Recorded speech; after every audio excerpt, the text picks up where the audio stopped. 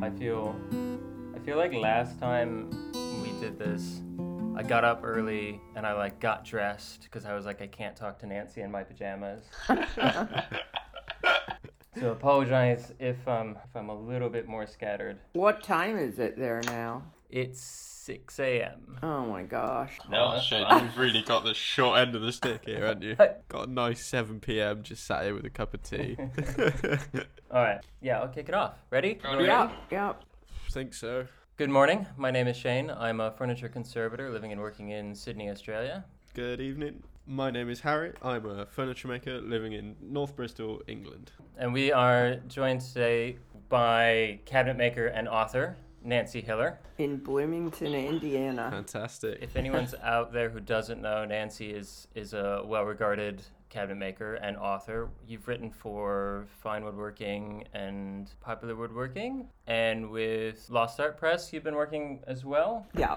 And you've published a number of books. Probably some of the more famous ones would be, Kitchen Think, which I still haven't bought yet, but I really want, and Making Things Work, Yeah. which I know at least helped inspire one of my friends to move to England and pursue their dream of being a cabinet maker. Oh.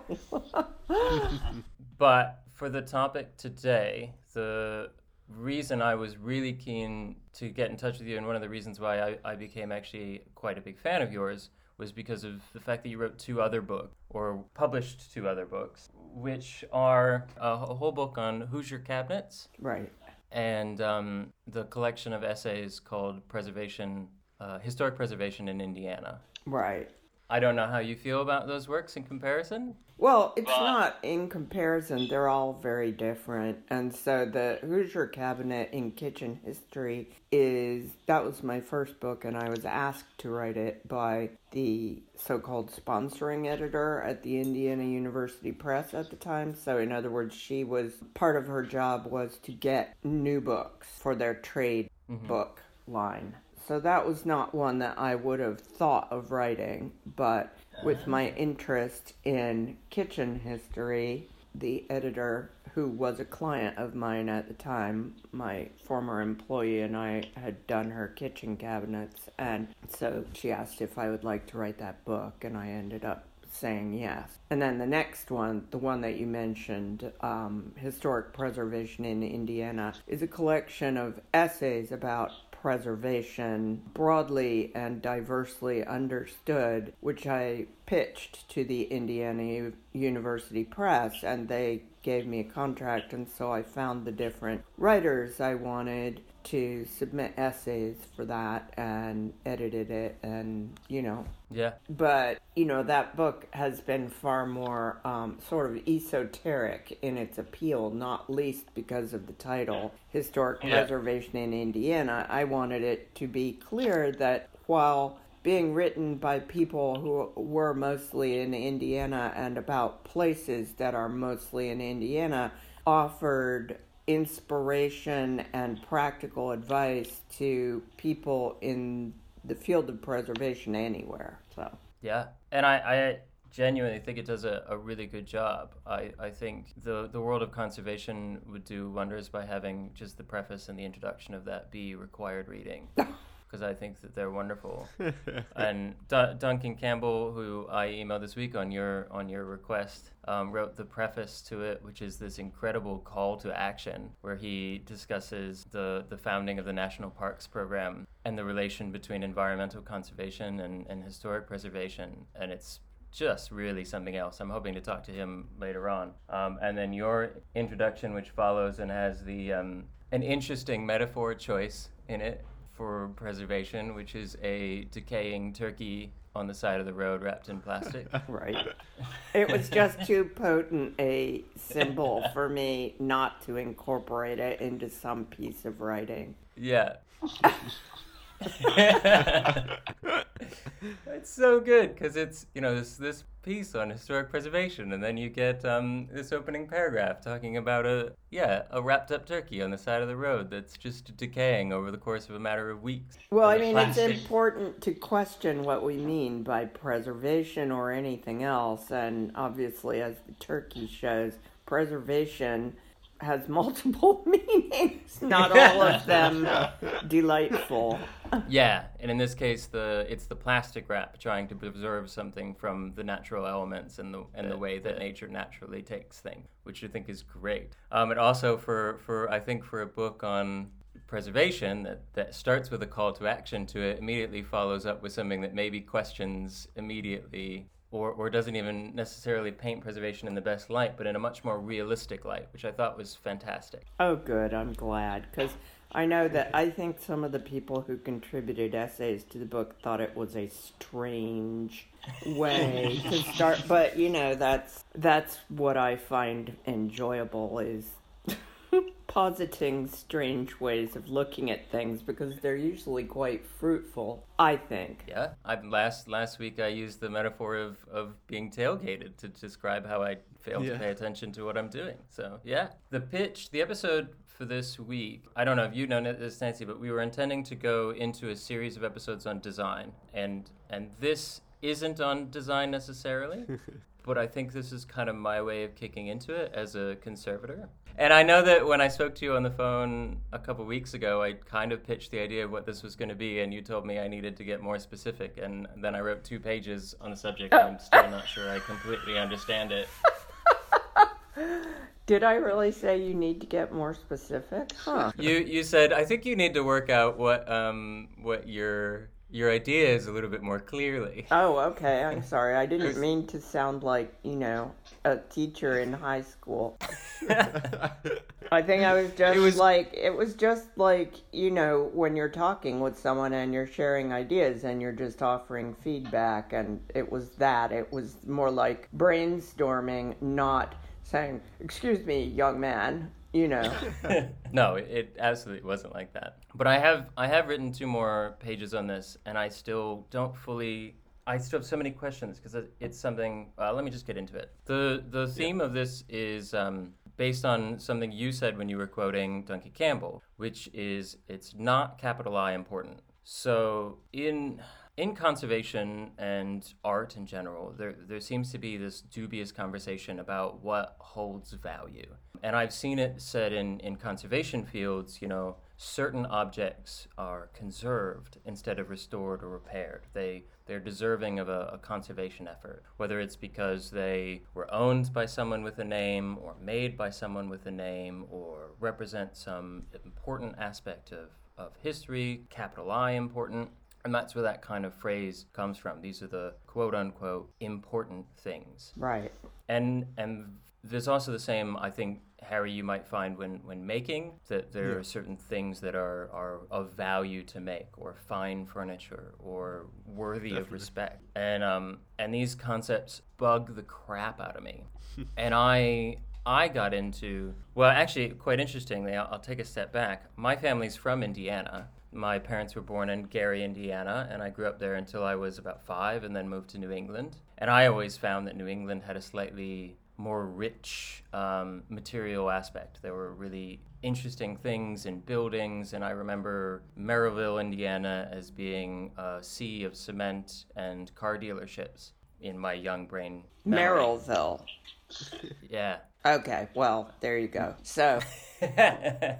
Yeah. So when I got into conservation restoration, I was really intrigued by, I was working for an environmental charity, picking up stuff that people were getting rid of and working with everyday objects and fixing things for people that were going to go back into their homes. And I just adored the human connection of everything. That this one object, although whatever history it may have, has been owned by someone, it had marks on it by someone, by a person. The tools I were using were secondhand, and they'd been cherished by someone beforehand. And then I went into conservation, and it seemed to be, I got a job afterwards, and the restorers like, this piece is worth this much money, and this piece was a Chippendale piece, and that seemed to be where the value came from. So when I came across Historic Preservation Indiana as a book, I was first of all intrigued because, again, my memory of Indiana was car dealerships, and I was really excited that there was a preservation book out there that was potentially about a place that I know of as just somewhere that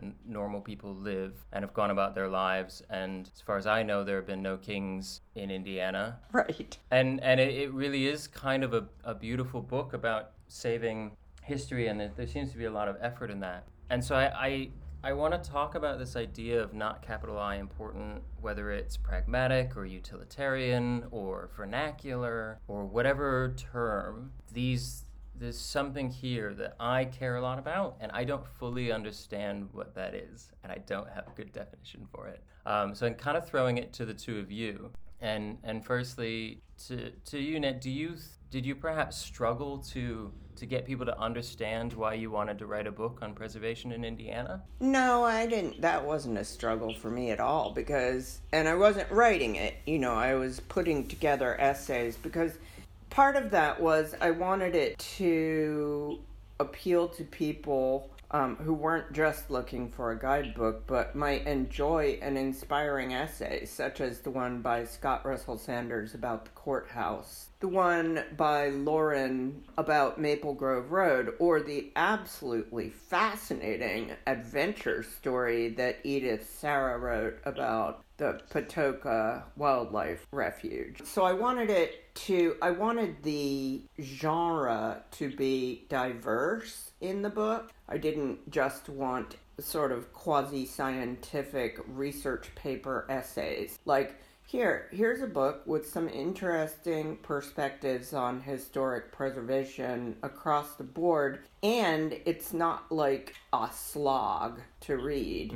It might actually be interesting from a literary point of view, So that was the first thing. But second, I had by that point been actively involved in our local historic preservation community for several years, and it was clear to me that in this part of Indiana, you have to understand the context for this book is Monroe County and Bloomington don't have any significant river. And the reason that's important in a historic preservation discussion is there's very little architecture from before the 19th century. And not that much from the 19th century left here either. And because it just wasn't there was no major industry because we weren't on a river. So when railroads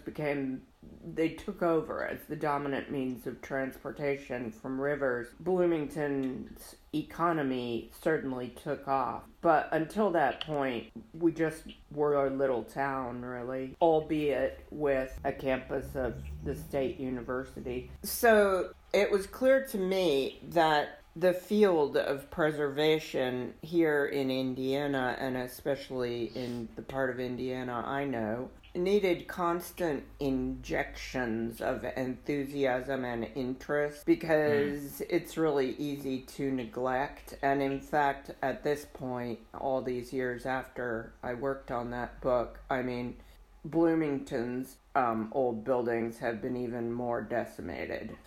Yeah. Especially the ones that are not capital I important. So it wasn't unusual to me or to those who know me that I would want to work on that kind of book. But to go back to what you were saying about preservation of things that aren't widely recognized as important. Whenever I go up to Chicago for work, I'm driving, and I am always, I never take the interstate into Chicago. I go on the old state roads and county roads that go through all of this incredible industrial area to do with shipping, because it's right on the edge of Lake Michigan, the southern edge of Lake Michigan. And so you're driving along, and there are all of these fabulous old buildings from probably the early 20th century and maybe a little bit before that. Many of them are totally abandoned and, in varying states of disrepair. And some of them are still in use, but it's just this amazingly rich picture of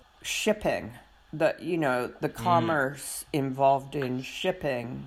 And then there are all these small, more like burgs or proto-towns that have been absorbed into the greater Chicago area and greater Gary area. And I mean, it is like going through history. It's sort of analogous to geological history. You go through all of these different ethnic areas, and you go from heavy industry to lighter industry to service businesses, and then before you know it, you're in this residential / university area of Hyde Park on the south side of Chicago. And so you can just see these layers, of development and history. And I every time I come through that industrial area, I just think, these buildings are incredible. Some of them are absolutely gorgeous old brick and steel buildings. And, I would give my eye teeth to have a building like that to transform into something to live and work in, And are they being preserved? I don't know. Are they important? You bet they're important. They tell a really important part of the history of shipping and commerce of all kinds in this central part of the country. But, there they are. Just so much of it is just sitting empty. Yeah, I think there's something about that industry aspect. It relates kind of to tools as well. I don't know, it's like a connection to the fact that things were made and that the world around you was made, and it was made by people in some way. Yeah. Right. And it didn't just spring out of, fully formed off of a shelf at a store. Yeah, which for me is actually, I think, really important, because growing up in a certain lifestyle in America, I kind of grew up thinking that everything had been there forever for some reason, and I didn't even have like a connection to the idea that my food came from somewhere. It just came from the store. And so these reminders that all of this was built by people is, I think, extremely valuable. I agree. Definitely. I remember when there's a Weald Downland Museum next to Westine, an amazing collection of old buildings. Yeah. One of the things that I loved most there was that when they get these old buildings, there's all this agricultural stuff inside them, and they've stored them. Now, they're not on public view, but they have this storage room down there that's just filled with all the tools and the wagons and just chunks of whatever that were pulled out of the buildings. Yeah. And very carefully looked after, which just almost brought me to tears that somebody had cared so much about these things. Right.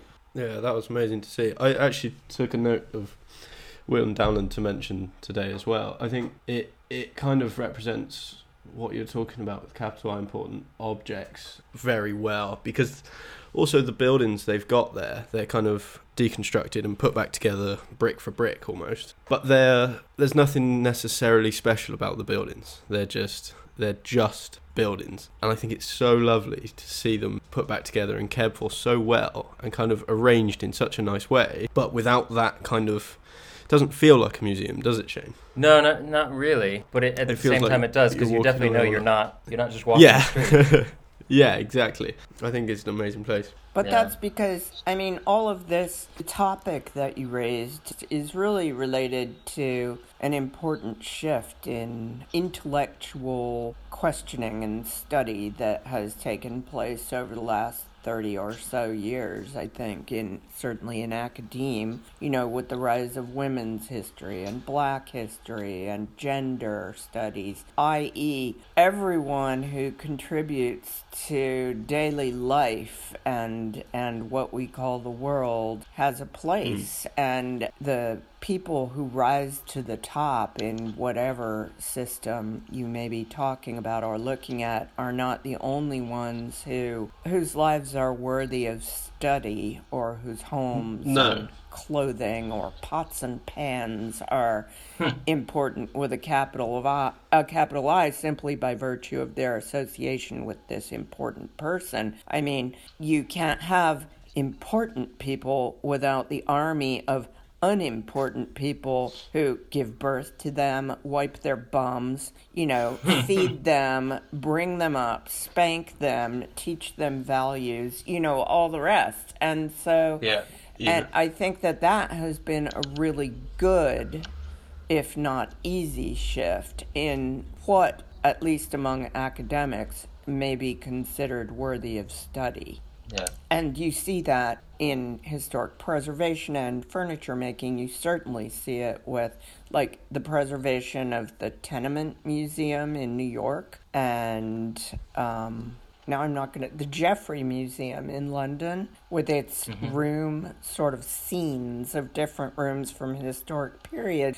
You know, when they did the sort of mid-century one, maybe it was from the 60s, I mean, that was an ordinary interior. It wasn't like, you know, the Irwin Miller House in Columbus, Indiana, which was designed by a famous architect, and, you know, everything about it is associated with money and fame. Yeah. And it's very cool, but you have a broadening of what's considered worthy of study, and that's, I think, been really excellent. And so, for example, shortly after I bought the property where my husband and I now live, there was this decrepit house that had been built on the property in the 1940s during the Depression, and it was clearly just built by people who had a few tools and some very rudimentary knowledge of how to put together a building. And over the years, that building had been quote-unquote improved in various ways that actually totally undermined the structure and caused it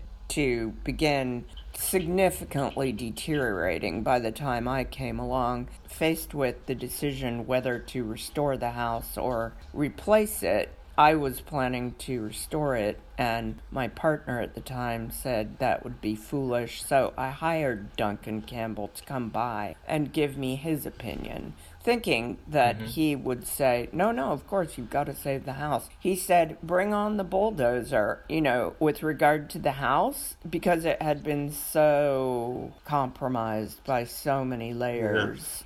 But he said, the building I think you should preserve is it was a little kind of lean-to shed roof, totally crude little outbuilding where the previous owners had kept chickens. And he said, those are the kinds of buildings I really like to see preserved because they hold within them so much.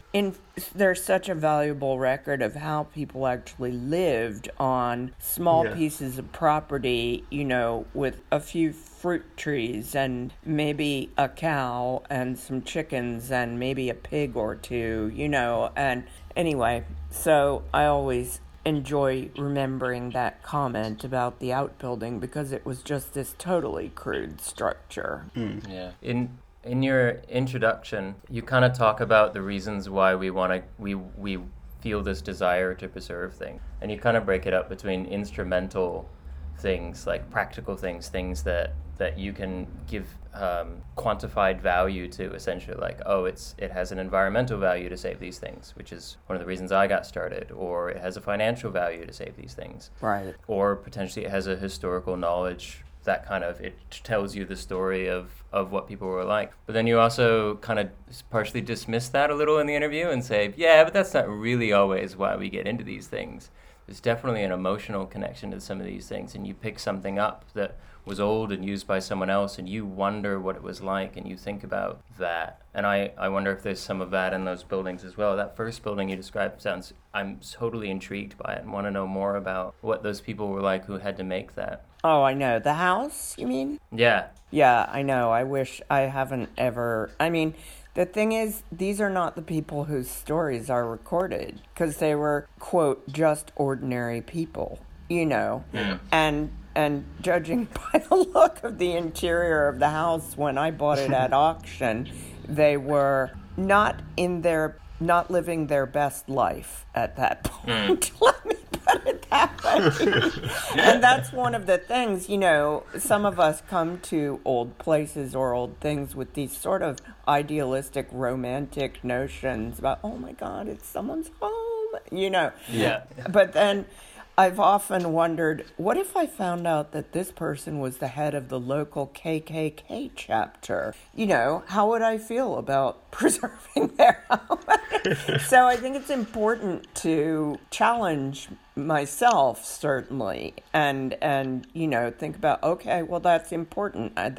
It's important to take note of that, because that wouldn't disqualify me from being interested in the thing or the place, but it certainly would temper my romantic inclinations when it comes to seeing things that were made by someone else a long time ago. Yeah. To shift slightly, because there's a kind of a two-parter to this. One is definitely the preservation aspect, but then there's also the making aspect, which I want to discuss. Both of you make furniture or have made furniture. And Nancy, actually, you wrote for that thing, I think it was on Fine Woodworking, just published this last week, talking about success. Oh, right. Yeah.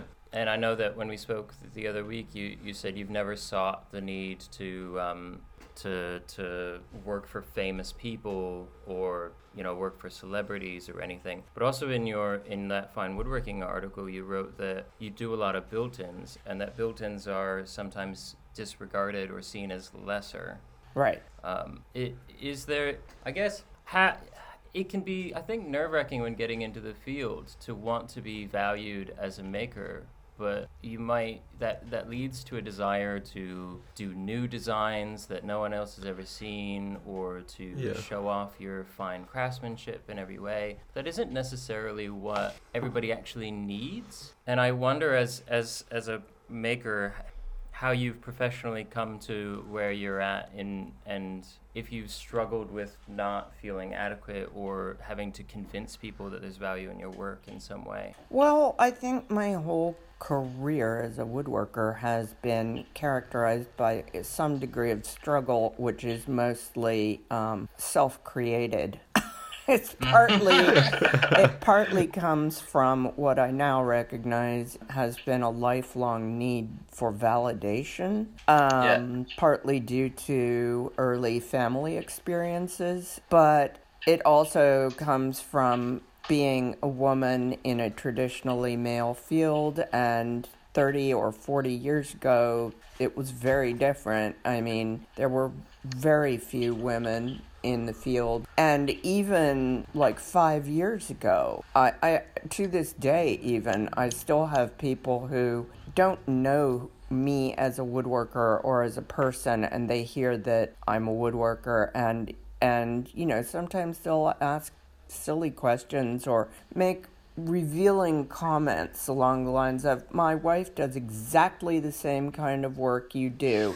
And maybe she does, but more likely is that he is completely unfamiliar with what I do, and he is making some gross assumptions. And so it does continue. And so there's been, as a basically kind of stubborn person who doesn't like to see stupidity go unaddressed, and I have plenty of my own examples that I come up with of stupid behavior myself. But, I will challenge it. And so that's become kind of part of who I am professionally, is the person who says, why are all you people so dismissive of kitchens just because they aren't fine furniture? Do you not know anything about the history of, about social history, and the fact that historically in this country and many Western countries, we have simply privileged what is public, and the public has historically been the realm of men, and so we've always given the highest respect and the most attention to things that were made by or for men, and especially men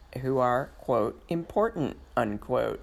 And whether because of their wealth or because of their political influence, etc. But, as I mentioned earlier, and this is certainly no new concept, people don't get to be important by themselves. And so it's important to broaden how we see them and to recognize the other people who have contributed to their achievements. I don't know if I went too far off topic there. I loved it, though. Okay. Yeah.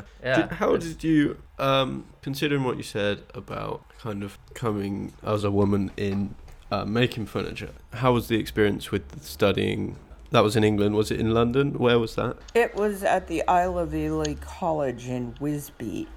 Okay. 1979 I started and finished in 1980. I just did the first section. And Yeah. So I assume it's fair to say you were outnumbered as a female. yeah, I mean, I was the only woman in that course, but there were other women in courses that used the same facility, the same workshop. So, for example, there was a sort of retail display. I can't remember the name of it, but it was retail display, and that was full of women who were learning to build displays for shop windows primarily. Okay. You know, it's fascinating to think of this historically because of what's happened to retail in the internet age, and especially the kinds of big fancy department stores that many of these young women would have gone to work for. You know, they had to learn to build props and shelves and small cabinets, and so there were women who used the workshop. They just weren't in my training course, my program. Yeah. And they weren't in the shop at the same time usually. But I don't know if you wanted to go back to the whole question of built-ins versus freestanding furniture. Yeah, I do. I guess I want to nail down that. I don't know. I kind of want to throw it to Harry a little bit and to you. Do you ever have a commission or somebody's interested in something and you find yourself trying to make it fancier than it needs to be for them? Harry, Definitely. you go first. I've definitely found that, and recently I've got a good example of it. The gentleman down in Southampton who has a shop. He's a member of the Heritage Crafts Association, and he kind of makes drinks with foraged ingredients. Really cool shop, and he wants this big display unit to kind of exhibit crafted items from other members of the Heritage Crafts Association. So he's looking at this big display unit. It's about 2.5 meters by 2 and a bit meters. It's almost square, big thing. And it's kind of fitted in a not really an alcove because it's accessible from both sides, but it's fitted in this area. And I was hesitant mainly because I don't enjoy working on site very much, which is the main reason I lean towards the freestanding stuff. When I worked before I studied at Westdean, I worked in the little shop in the town near me here. A lot of what we did was kitchens and that kind of thing, and I really enjoyed it. I enjoyed how much you can transform the room and how much you can do for that family, and now kind of working on smaller freestanding stuff. It's a different walk away, I think, after that delivery day or after that final day of fitting. I've delivered a small table or a cabinet or whatever it might be, freestanding unit, and it's great. It's a great addition to the room, but the fitted piece is kind of, you change the room, it feels very different. But I think going back to how it's kind of looked down upon by a lot of makers, I think that's right, and I see that all the time. But I find myself doing it, and I think for me the reason is at this point in my career, which is very early on, I feel there's great benefit in focusing on something more narrow than what we were doing in the shop before I went to Westdean, which was just about anything anyone wanted to do with wood. So that's kind of the only reason. And this unit down in Southampton, we are working together to design it essentially so it's freestanding, mainly because I don't want to do the work on site, and I don't really have a good reason for that at all. Are you sure? I mean, because right now I can give you a good reason. COVID. Well, yeah, very true. I mean, I've written a couple of blog posts at Fine Woodworking, the Pros Corner, about changing how I design things and build them in order to expedite the installation on site because of the pandemic. Because I don't want people in the room or ideally in the house, you know, and so that means you really have to do it a lot faster than I ordinarily would. And there are ways of modifying the design for that. And so I think I can certainly understand why at this point a person would be disinclined to spend any more time on site than necessary. And certainly anyone who has worked on site will know, but who also works in a shop will, I think, agree that it's a hardship not having access to your table saw. Not having access to a really nice bench, and all the tools. Yeah. But working on site, you learn to improvise, and I used to hate it. And I have learned to love it because it turns into this whole other set of challenges. Definitely. I think maybe a lot of it for me is that slight insecurity. Feels more vulnerable. Obviously, I'm not tucked away in my safe little workshop and I can almost make all the mistakes I like. I remember earlier last year, I made a door and fitted a small little door in the front of a shop. I was probably in the shop for an hour it took to hang this door, to kind of build the door jambs and all of that. And I stressed about that hour to hang a door. I've hung loads of doors. This is nothing difficult, and I know I can do it with the basic tools I can carry in one hand. But for some reason, I stressed about it for ages, and I filled my car with almost every tool I own. It's like, just in case this happens. What if this happens? Or what if this happens?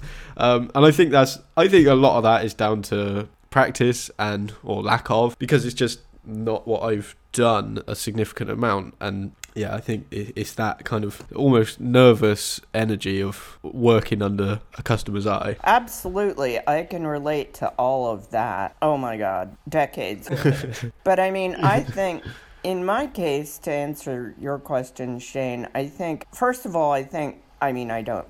I know that many woodworkers look down on built-in stuff because it is often built with sheet materials rather than solid wood, using joinery methods appropriate to sheet materials, all of which are looked down on by a certain percentage of woodworkers many of whom don't make their living at it, but, who understandably appreciate hand-cut joinery and traditional joints such as dovetails and mortise and tenon joints and all kinds of hand-applied and hand-wrought detail. I get all of that, but I do think it's unfortunate that many people are so dismissive of built-ins because of what you both were saying earlier. Built-ins can they can completely transform a room visually in terms of its architectural character and certainly in terms of its functionality. But Shane, to answer your question about have you ever been tempted to make something fancier or whatever, I have over the years done things such as incorporate a carved frieze into a built-in,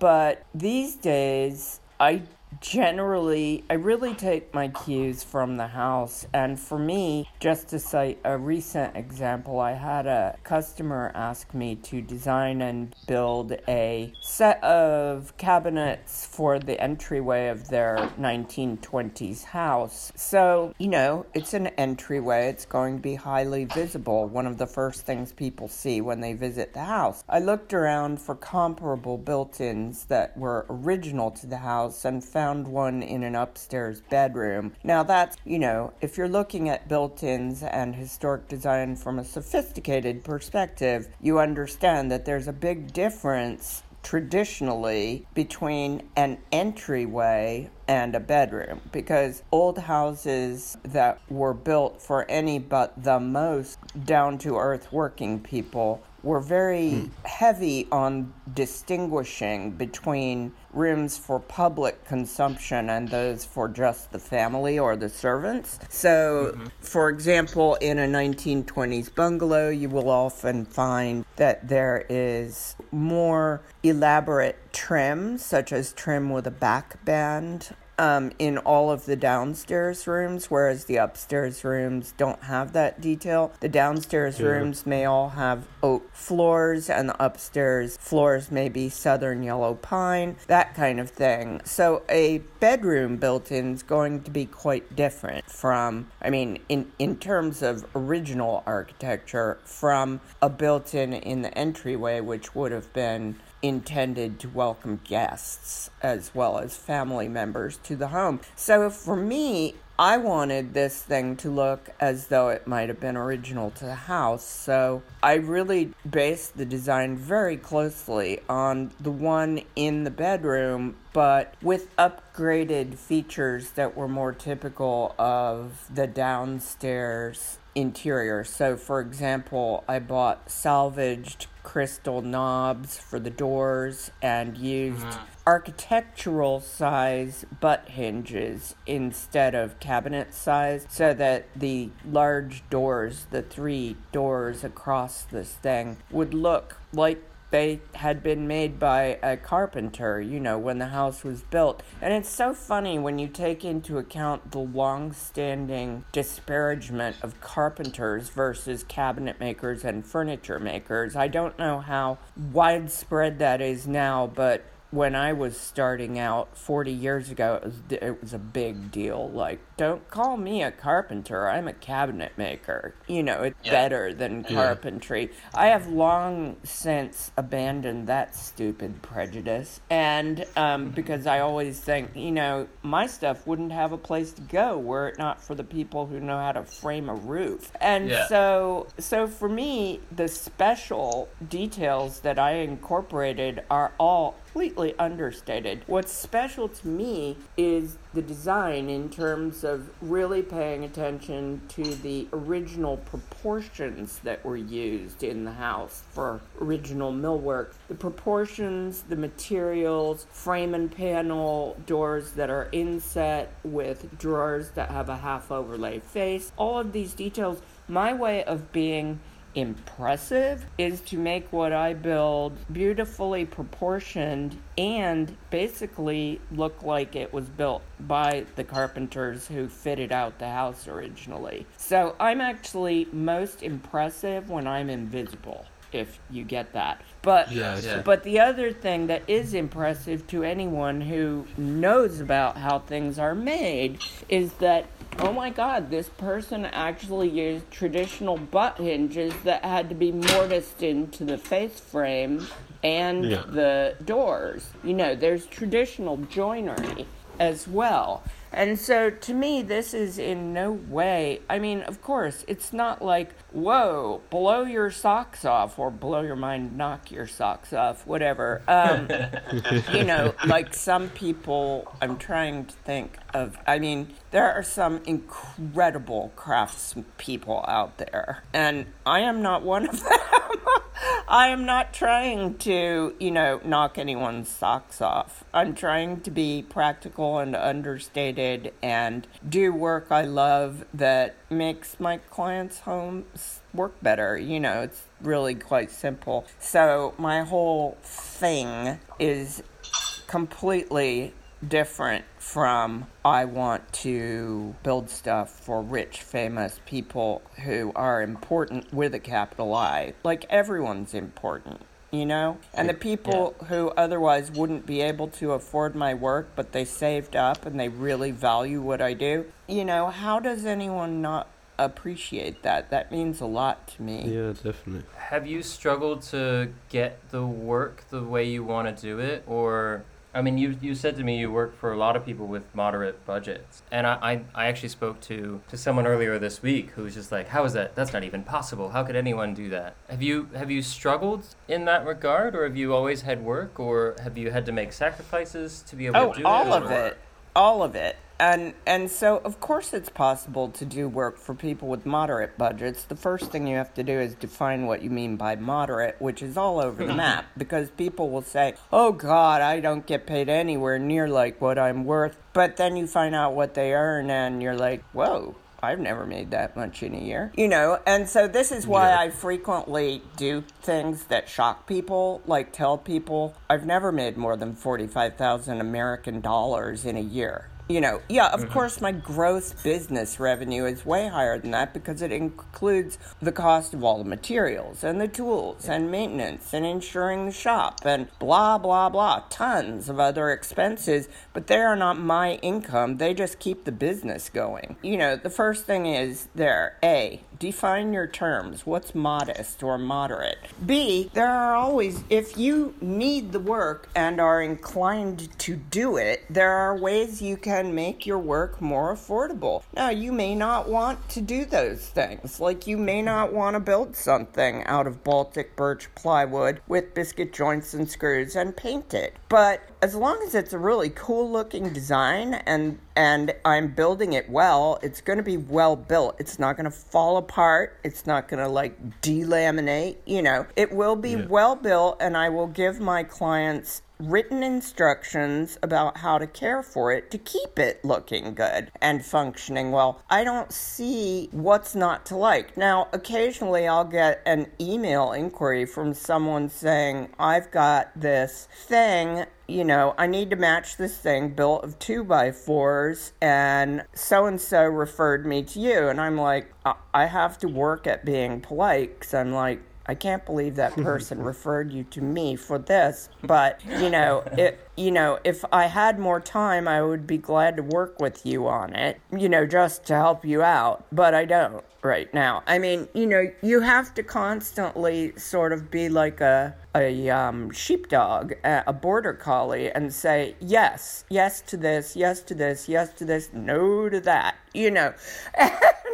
But I mean, having to rely on your work for a livelihood, and for much of my career, I have not had a partner or a husband. And so, it makes you a lot more appreciative for jobs that you might otherwise be sufficiently spoiled that you can turn down. But when people really appreciate the work you do, I don't know. I mean, that means a lot to me. It's I've never felt the need to show off in that way or base my self-worth on how fancy my joinery or inlay could be, whatever. I want to do those things because they're challenging and they're satisfying, and people often appreciate them, but I don't want to base my self-worth on them. I'd rather base my self-worth on knowing I can do what I need to do and do it well, and bringing to my work a type of work which we all know is more expensive than most people can afford, even at the lower ranges. I like to feel like I can provide people who couldn't otherwise afford something nice with an opportunity to live with something nice, to the extent that I can. Definitely. And I think if, as a business person as well, if you're in a position to do that, to kind of take the jobs on where there's value to it beyond the monetary value to you, right, as the maker. Right. Like I did a set of Hedgehog House kits this year. What is that?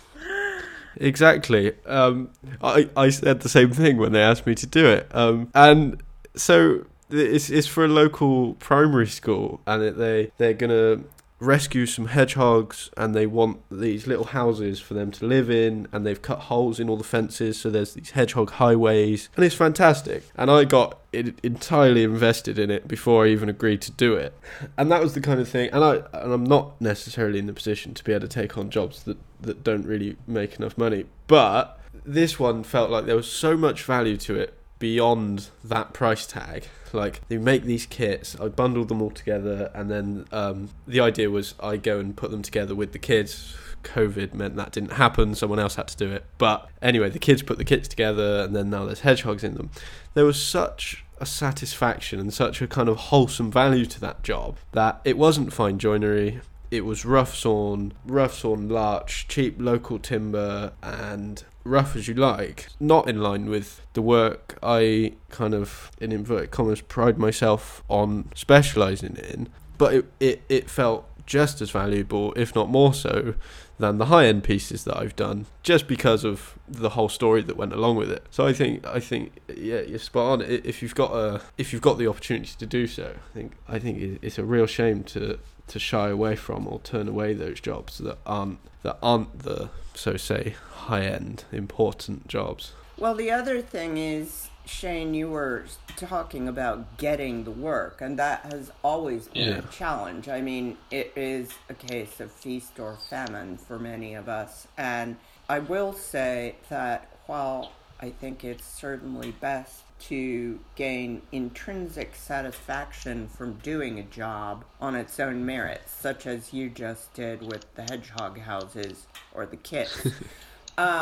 Doing that kind of work can bring you work in the future that is paid. Definitely. And I think it's really important. I mean, when business is slow, during the Great Recession I went through, it was just the most grueling, depressing time for me in terms of not having enough paying work. But what I did was I used that time to do other work that I wouldn't otherwise have been able to do because I would have been too busy earning a living. And one of those jobs was putting together this book on historic preservation, this book of essays. And then there were other jobs I did, like building the sideboard that I did, which is on the cover.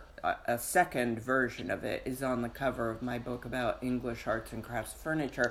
I would never have had the luxury of building that original sideboard had it not been for having no paid work at the time. So yes, it meant I had to use my credit card, pay for things that I would otherwise be paying for out of my checking account. But it was a way of investing in future opportunities to do the kind of work I love. And going back again, Shane, to your question, the whole process over the course of my career has been, okay, when you've got work, you do all the paying work you can, and when you don't have enough paid work, you do the kind of spec work that you hope to get commissions to build and make that visible, put it out there. You know, most of this was before I was really involved with social media and stuff, so that might mean doing a local show or a national show. It might, which also costs a lot of money and takes a lot of effort. It might mean giving talks locally to organizations that are somehow in line with the kind of work I do. So in my case, a talk at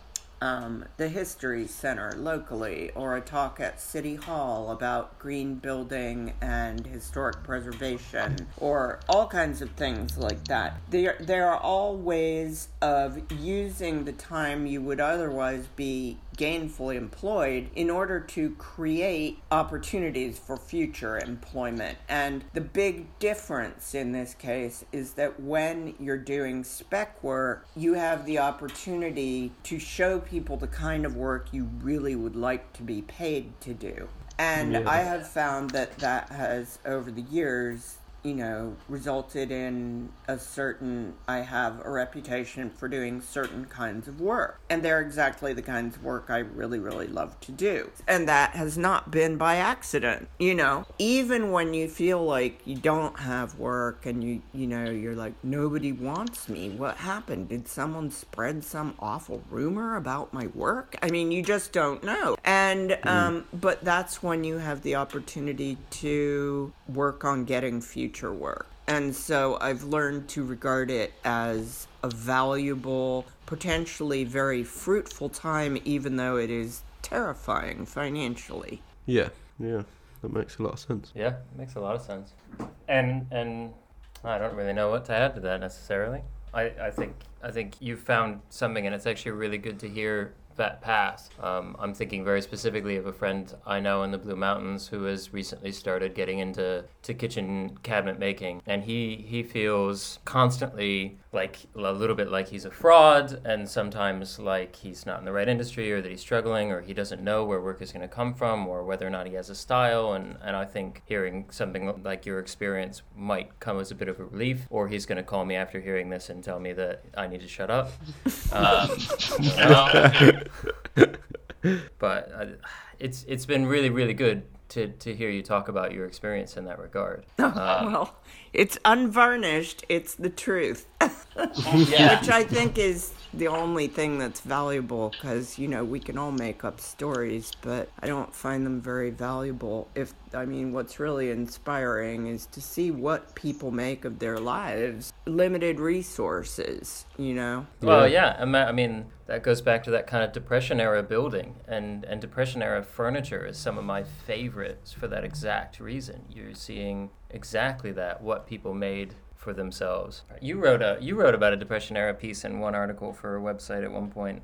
I think there can be skill and refinement, and it can be made well with good construction and solid timber, but they're often made quickly and crudely to serve a purpose because that's more important at the time to have that thing than to show off decoration or anything along that line. Yeah. And I think you might be referring to that chest of drawers with the imperfect dovetails, but that was a pre-Depression piece. I think that was actually a 19th century or turn of the century piece, but it was built to be painted. It was not, it was made to look like, I don't know. I wish I knew more about it, actually. But it was, the dovetails are very imperfect, but they've held together all these decades. And even the rails that hold the web frame for the drawers to run on are half dovetailed into the sides of the case. And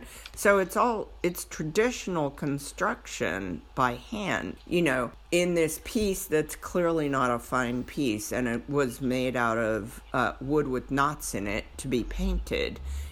So it's this mysterious, maybe it was built by a homeowner. I don't know. But I just love it because it's this weird and amazing juxtaposition of fine joinery techniques and solid wood with deal, the cheapest English utility wood at the time, and painted. So I don't know. And that's going to be my my contribution to the design conversation. That's my argument about design, and that's how we got there in the end. Is that a really casual segue into what's coming in future episodes, Shane? Is that what that was? I'm good at this radio thing. Perfect. I think we should probably wrap up because it's been about time. Normally at the end of these, Harry and I do a quick catch up on what we've been doing. Would you be willing to share with us what you've been up to in the last week or so? Me?